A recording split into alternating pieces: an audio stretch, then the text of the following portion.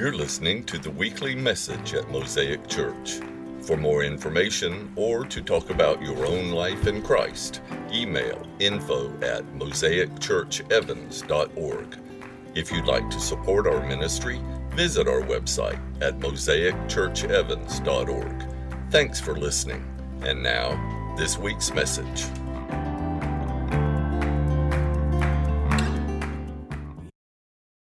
So here's the message for today in one sentence. It's two words. It's not one word. Everybody. Everybody, as in your body. Every body has a story. You can write that down. There's an old movie called The Gods Must Be Crazy. Y'all remember this? Old movie, yeah. It's the story of a remote African tribal village that finds a Coke bottle out in the jungle.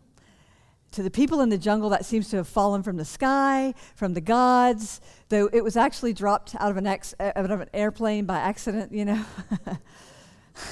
It was thrown from the airplane. So these tribal people had never seen anything like this before. They have no idea what it's used for, and so they try to figure out its purpose. They use it to pound things and crush melons and make music, and at first, it makes life very interesting. It brings new energy into this group, but the problem is with this very interesting thing that has fallen from the sky is that there isn't enough of it to go around. There's just one thing. Everyone has their own reason for needing it, so it generates a bad spirit in this very loving tribe that had never experienced this kind of bad spirit before. It had never experienced jealousy or envy or anger. People are grabbing the bottle from each other and using it to get their needs met at the expense of other people in the group. And after a day or so of this, there's a scene where they're all sitting around a fire when the narrator says, I want you to hear this, a strange feeling of shame had come over the family and they were very quiet. That's a sad and profound line. A strange feeling of shame had come over the family and they were very quiet. That line could have been pulled right out of Genesis 3.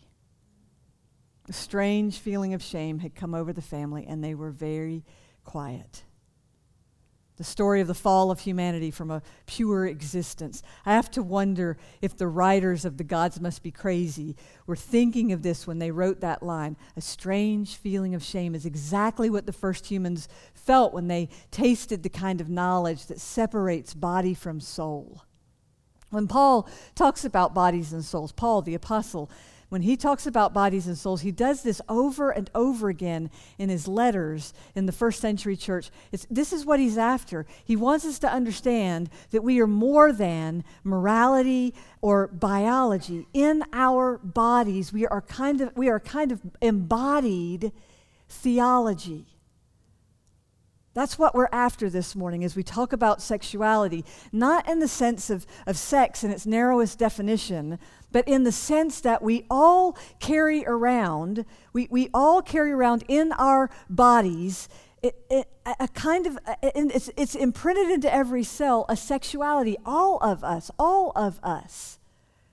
And to the extent that we have integrated that truth, we flourish, and to the extent that we split body from soul, we suffer.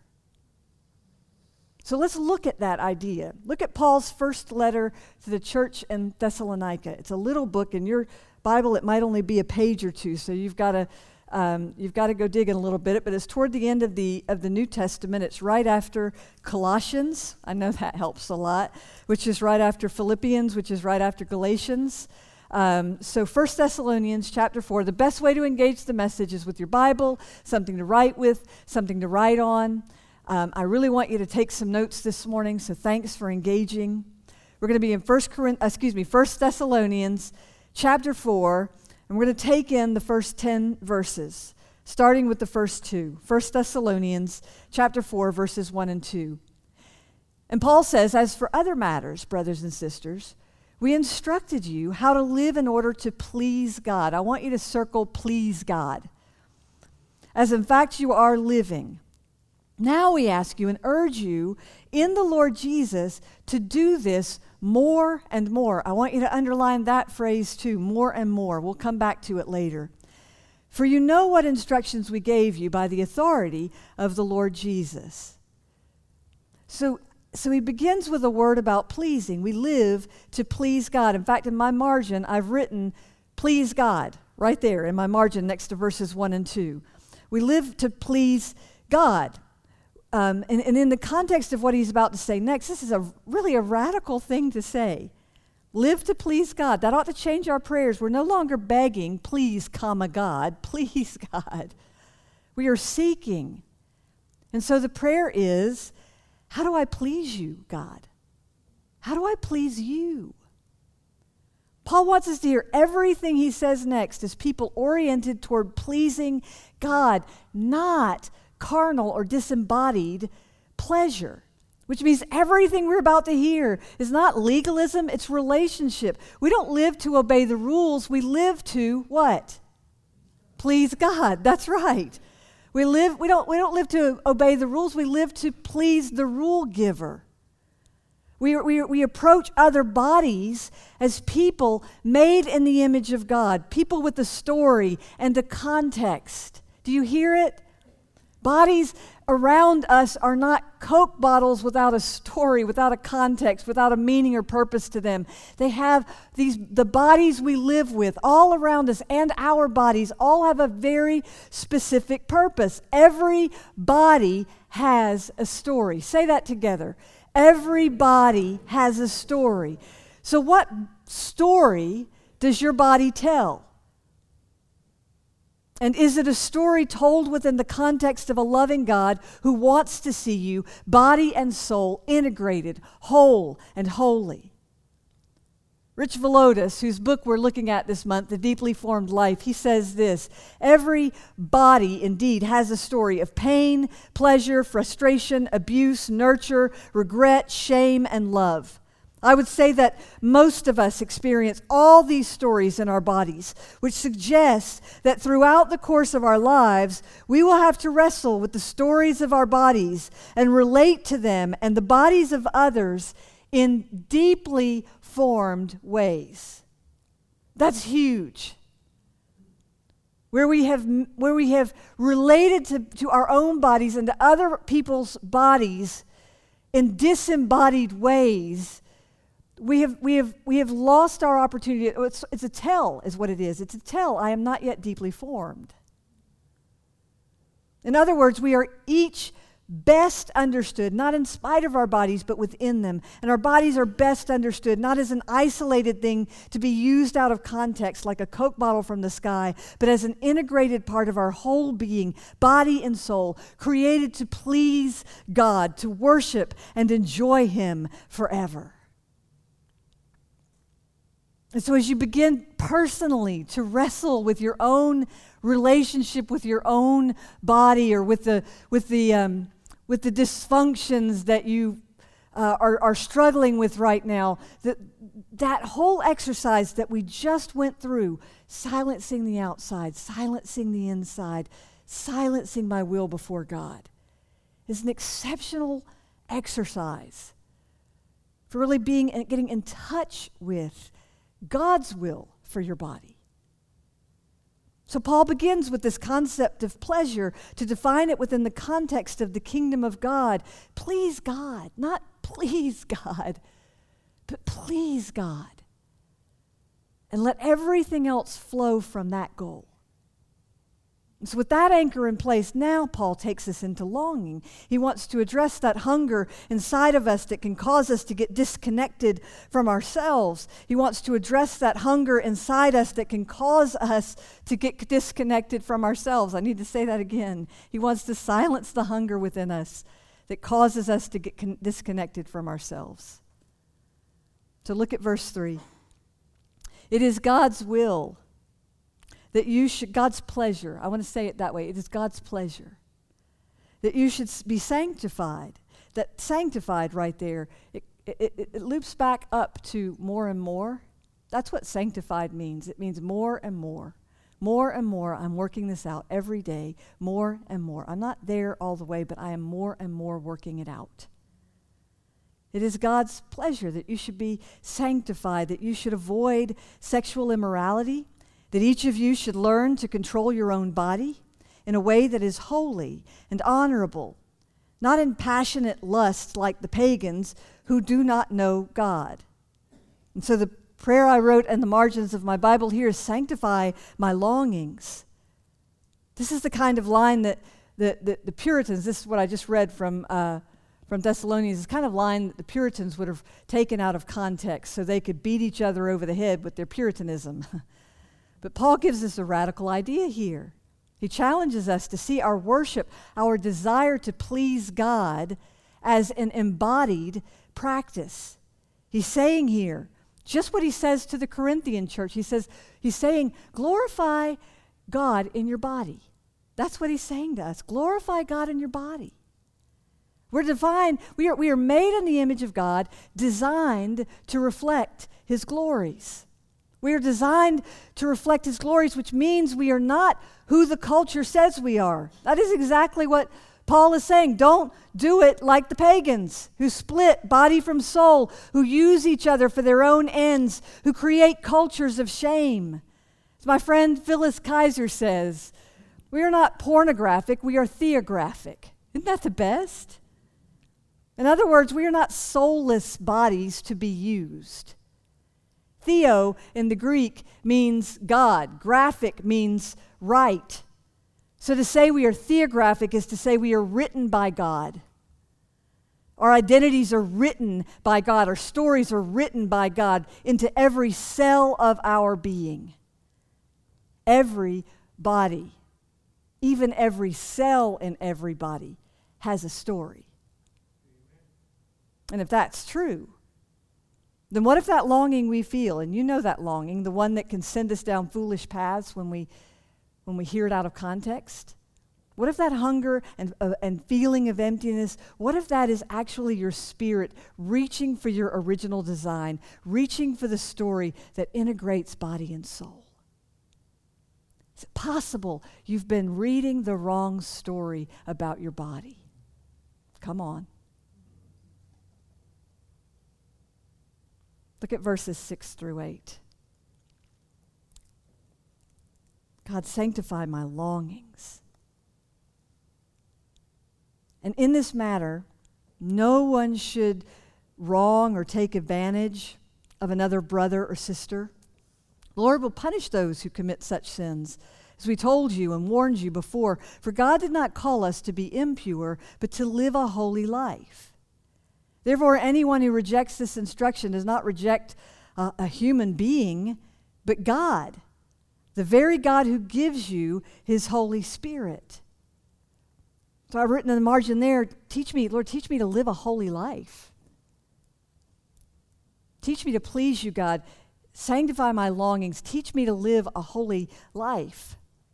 Because God didn't call us to be impure, Paul says, but to live a holy life, which is to say our bodies are more than physical. Our theologies, our sexuality, which is all we have in the same way, which we all have.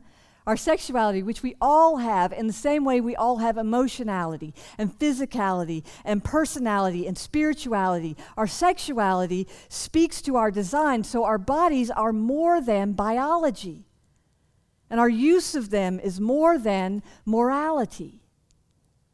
So it's a mistake to reduce all conversation about our bodies to biology or morality, because neither morality or biology gets at the heart of sexual giftedness, which God has given to every single one of us.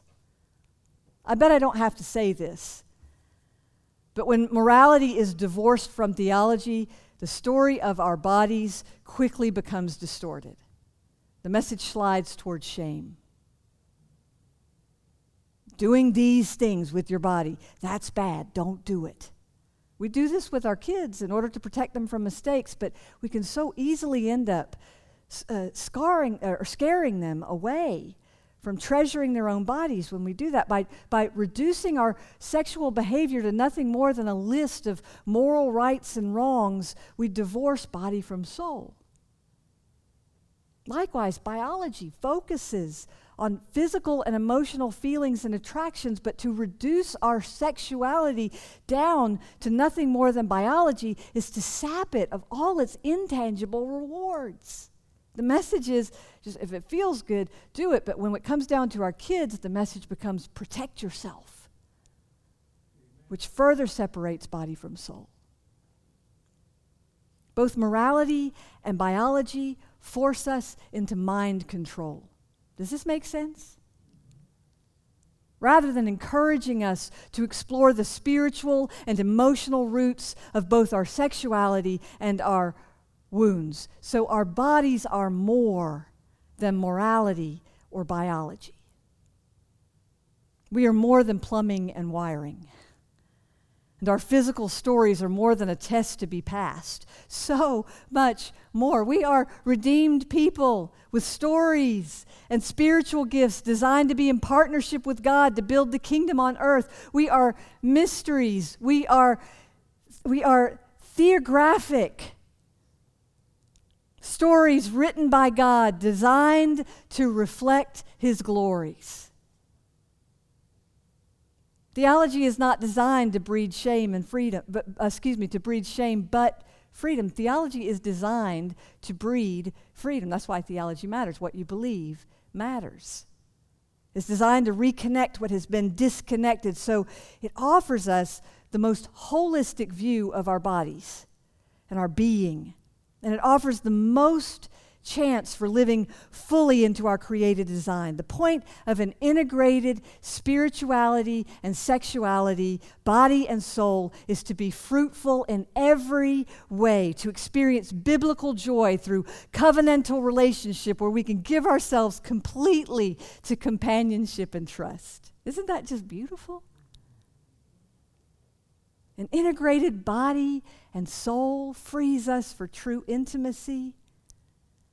It settles our most intimate relationships in trust, and it rejects the lie of shame so that we can come in here and we can hug and high five and handshake. Bodies integrated with souls, without fear, without shame. Paul tells us that to accept this teaching is to accept the God who gives us the Holy Spirit. So friends, I want you to hear the invitation offered here. Invite the Holy Spirit to empower you to live a life that pleases God. Invite the Holy Spirit to empower you to live a life that pleases God. To live a life controlled by the Spirit with a vision for pleasing God, not simply seeking pleasure. This is an invitation to focus on becoming someone, not finding someone. Because you need the Holy Spirit. Friends, you need the Holy Spirit, not another human being. You need the Holy Spirit to tell you who you really are. You hear me, friends? You need the Spirit of God indwelling you and filling you and helping you to have the mind of Christ. You need the Holy Spirit to tell you who you really are. God, help me to silence my externals and my internals and even my will before you so you can tell me who I really am. Pleasing, longing, and then loving.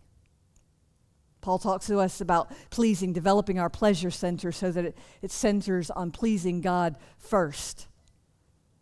Our truest stories then become stories of longing to be told who we really are.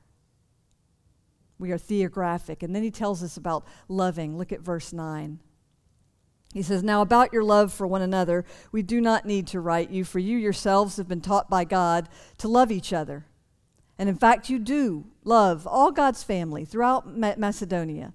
Yet we urge you, brothers and sisters, to do so how? More and more." Do you get the theme coming down? More and more. Love is a word so desperately in need of redefinition.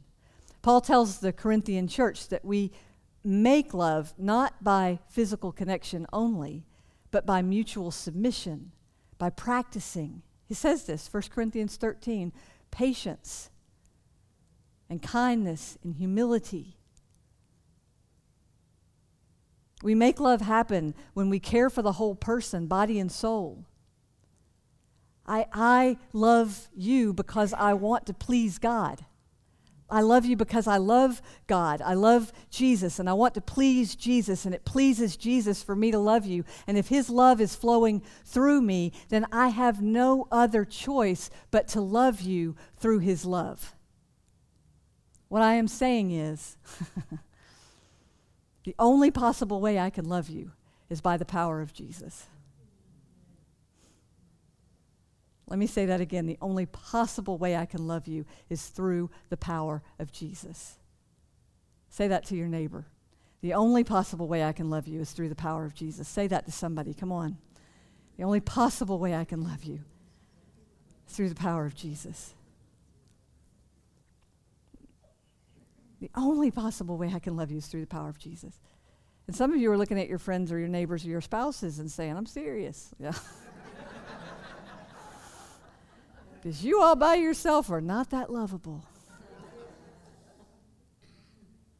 But I think this word takes it to this other level and says, I want to love you well. I want to love you with my whole being. I don't want to hold some part of myself out from loving every single one of you. And the only way I can do that without it shooting out sideways, the only way I can do that and maintain a holy life, the only way I can do that and see beyond what is most obviously messed up in you toward what God sees, the only way I can do that and see you in context is to love you through the love of Jesus Christ. So it's not a word because you by yourself are not all that lovable. It's a word for me.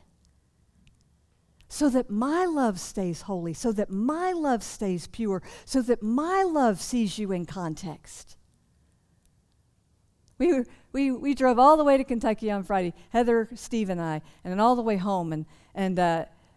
So, you know, not all drivers are sanctified. Let's just leave it at that. And I was driving with not only a sanctified, but a professional driver, my friends. But it's just so easy, isn't it? When you get in traffic and people are going 45 and a 65, or they're stopped dead still in the middle of an interstate, or whatever it is that people do, or they cut you off in traffic. But I've had a practice myself, which I know that my sanctified professional driving husband is taking on, of saying to myself, when somebody cuts me off in traffic, I don't know that person's whole story. You know? As Steve was saying it most of the rest of the trip back, I don't know that guy's story. I don't know that guy's story. But it's not just traffic, friends. You don't know somebody's whole story. You don't know somebody's whole story. Don't make the terrible mistake of creating jealousy and envy and anger and distrust and shame by taking part of someone's story out of context. You don't know their whole story. Over the last 75 years, researchers at Harvard have tracked the lives of 724 men. It's actually been longer than 75 years now. They are keeping it, so it passes from one researcher to the next as the old researchers die. But it's the same study. These boys were little when they started, and they've been tracking these men all the way into adulthood and into old age, contacting them every 2 years to ask them about their lives, their homes, their work, their health, watching over all these years to see how their lives would turn out. Some of these men have become rich and famous. One of them became president of the United States. Others went in the opposite direction. And boiling all this time and all these lives and all this data down to its most basic lessons, This is what, the guy who started the whole study, his name is Waldinger. This is what he says is the clearest message of this study. The message has nothing to do with shame or fame or wealth or working harder or anything like that. The real lesson that these researchers have learned about living from all these lives is this: good relationships keep us healthier and happier. Good relationships, holy, healthy relationships keep us healthier and happier. The researcher who started this whole study, he said over and over, all these years, these decades, our study has shown that the people who fared the best were the people who learned to lean into relationship. Not back up, but to lean into relationship with family, with friends, and with their community around them. Let me say that again. The people who fared best were the people who leaned into relationship. It took 75 years and 724 men to say what we learned in Genesis 2:18. Read this together. The Lord God said, "It is not good for the man to be alone. I will make a helper for him." 7 times in the creation story, God says that he makes things and he calls them good. The seas are good, the sun and moon are good, the plants and fish and animals are good, people are good. And then after 7 scenes of goodness, God finds a flaw, one thing that isn't quite right. It is not good that man should be alone. And in the context of the story, the word we use as man here is really human. It's not good for a human to be alone. Creation will not be defined by independence, God says. It will not be one toddler saying to the universe, "I can do it myself." Creation will be defined by the love, the same love that defines the Trinity. Self-giving, integrated, life-breathing love that flows from Father, Son, and Holy Spirit. And between them. So God in his wisdom gave us to each other. We're made for love. And not just romantic love, but deep love. This is the whole point of what we're talking about today. We're made for healthy community. We are made for each other. That's why we join churches and go to movie theaters and hang out at Starbucks. It's because we're designed, we hunger for relationships. It's also why the enemy of our souls wants to attract us into solitude with things like porn and video games. It's why the enemy of your soul would rather you seek your own pleasure than to please God. It's why a fallen world has created cheap substitutes that never really fill our deepest longings. Why didn't anybody tell us? Why didn't they tell us that on this side of the fall line, we deal with shame and it would drive us into spiritual slavery and attempt to destroy our God-given identity? Why didn't they tell us that the enemy would make it his number one priority to separate us from our created design, to separate us from truth, to separate us from God, to separate us from each other, and convince us that self-protection and self-interest and just plain selfishness is our only hope? Why didn't somebody tell us? Those cheap substitutes, which only serve to separate body from soul, entice us to tell the wrong story about our souls and our bodies and ourselves. So what story do you want your body to tell? I mean, some of us have been through some pretty rough things. Our bodies have been through some tough things. Do you want your body to tell a story of being redeemed, healed?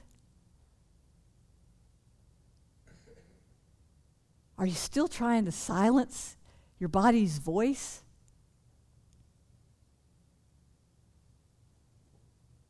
We are clearly more than the sum total of our parts. We are theographic. We are stories written by God. And at creation, God used bodies to answer the loneliness by creating community in the spirit of the Holy Trinity. And when we misused our bodies and we found ourselves wallowing in shame, God used the body of Christ. God used the body of Christ to redeem our stories. In his body, Jesus pleased the will of God. In his body, Jesus sacrificed the deepest longing of our souls to connect our design with our designer. In his body, Jesus is restoring us daily to our created design. And this is more than physical union. This is about joining the intangibles. Friends, we are not just biologies or moralities. We are theologies. Our substance embedded in every cell of our being is something deep and spiritual. We are designed for a kind of living that encompasses all of us, mind, body, and spirit. And so I speak Jesus over your body and over your body's story. I speak Jesus over every scar and memory and wound that has accumulated in your body over all the years you've been alive. I speak Jesus over every failure and disconnection and pain that took you away from the story that God has longed to write over your body and soul.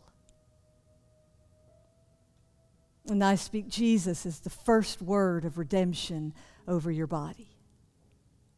I speak Jesus over the shame and fear that have separated you from true intimacy. And I speak Jesus over the loves and the relationships that have healed you. I speak Jesus over your unfulfilled longings and over the cheap substitutes you've tried to believe in that have only disappointed you and left you feeling empty. And I speak Jesus over the spiritual disciplines that have pulled you under the wing of God and that have showed you you. I speak Jesus over all of you, body, soul, emotion, relationship, all of it. And I bless you to glorify God in your body. I bless you to glorify God in your body, just as Jesus was glorified in his. On the night he gave himself for us, he took bread and he broke it. And he gave it to his friends and he said, "This is my body, broken for you. It will not be split from the Father. It reunites you with your story." So as often as you drink or eat from this loaf, you remember the story. And after supper, he took the cup and he gave thanks to his Father in heaven for it. And he gave it to his friends and he said, "Drink from this, all of you. This is the blood of the new covenant, my blood, part of my body, poured out for you." As often as you drink from this cup, you remember the story. Remember who you are. Remember who I am. Let this reunite you with the Holy Trinity. Let my body be glorified for yours. And let my body reunite yours with the kingdom. So God, we offer ourselves, body and soul. We offer ourselves in praise and thanksgiving as a holy and living sacrifice in union with Christ's sacrifice for us. Pour out your Holy Spirit over these gifts. Make them be for us the very body and blood of Christ. That as we receive them today, we might find ourselves reintegrated, filled, healed, whole,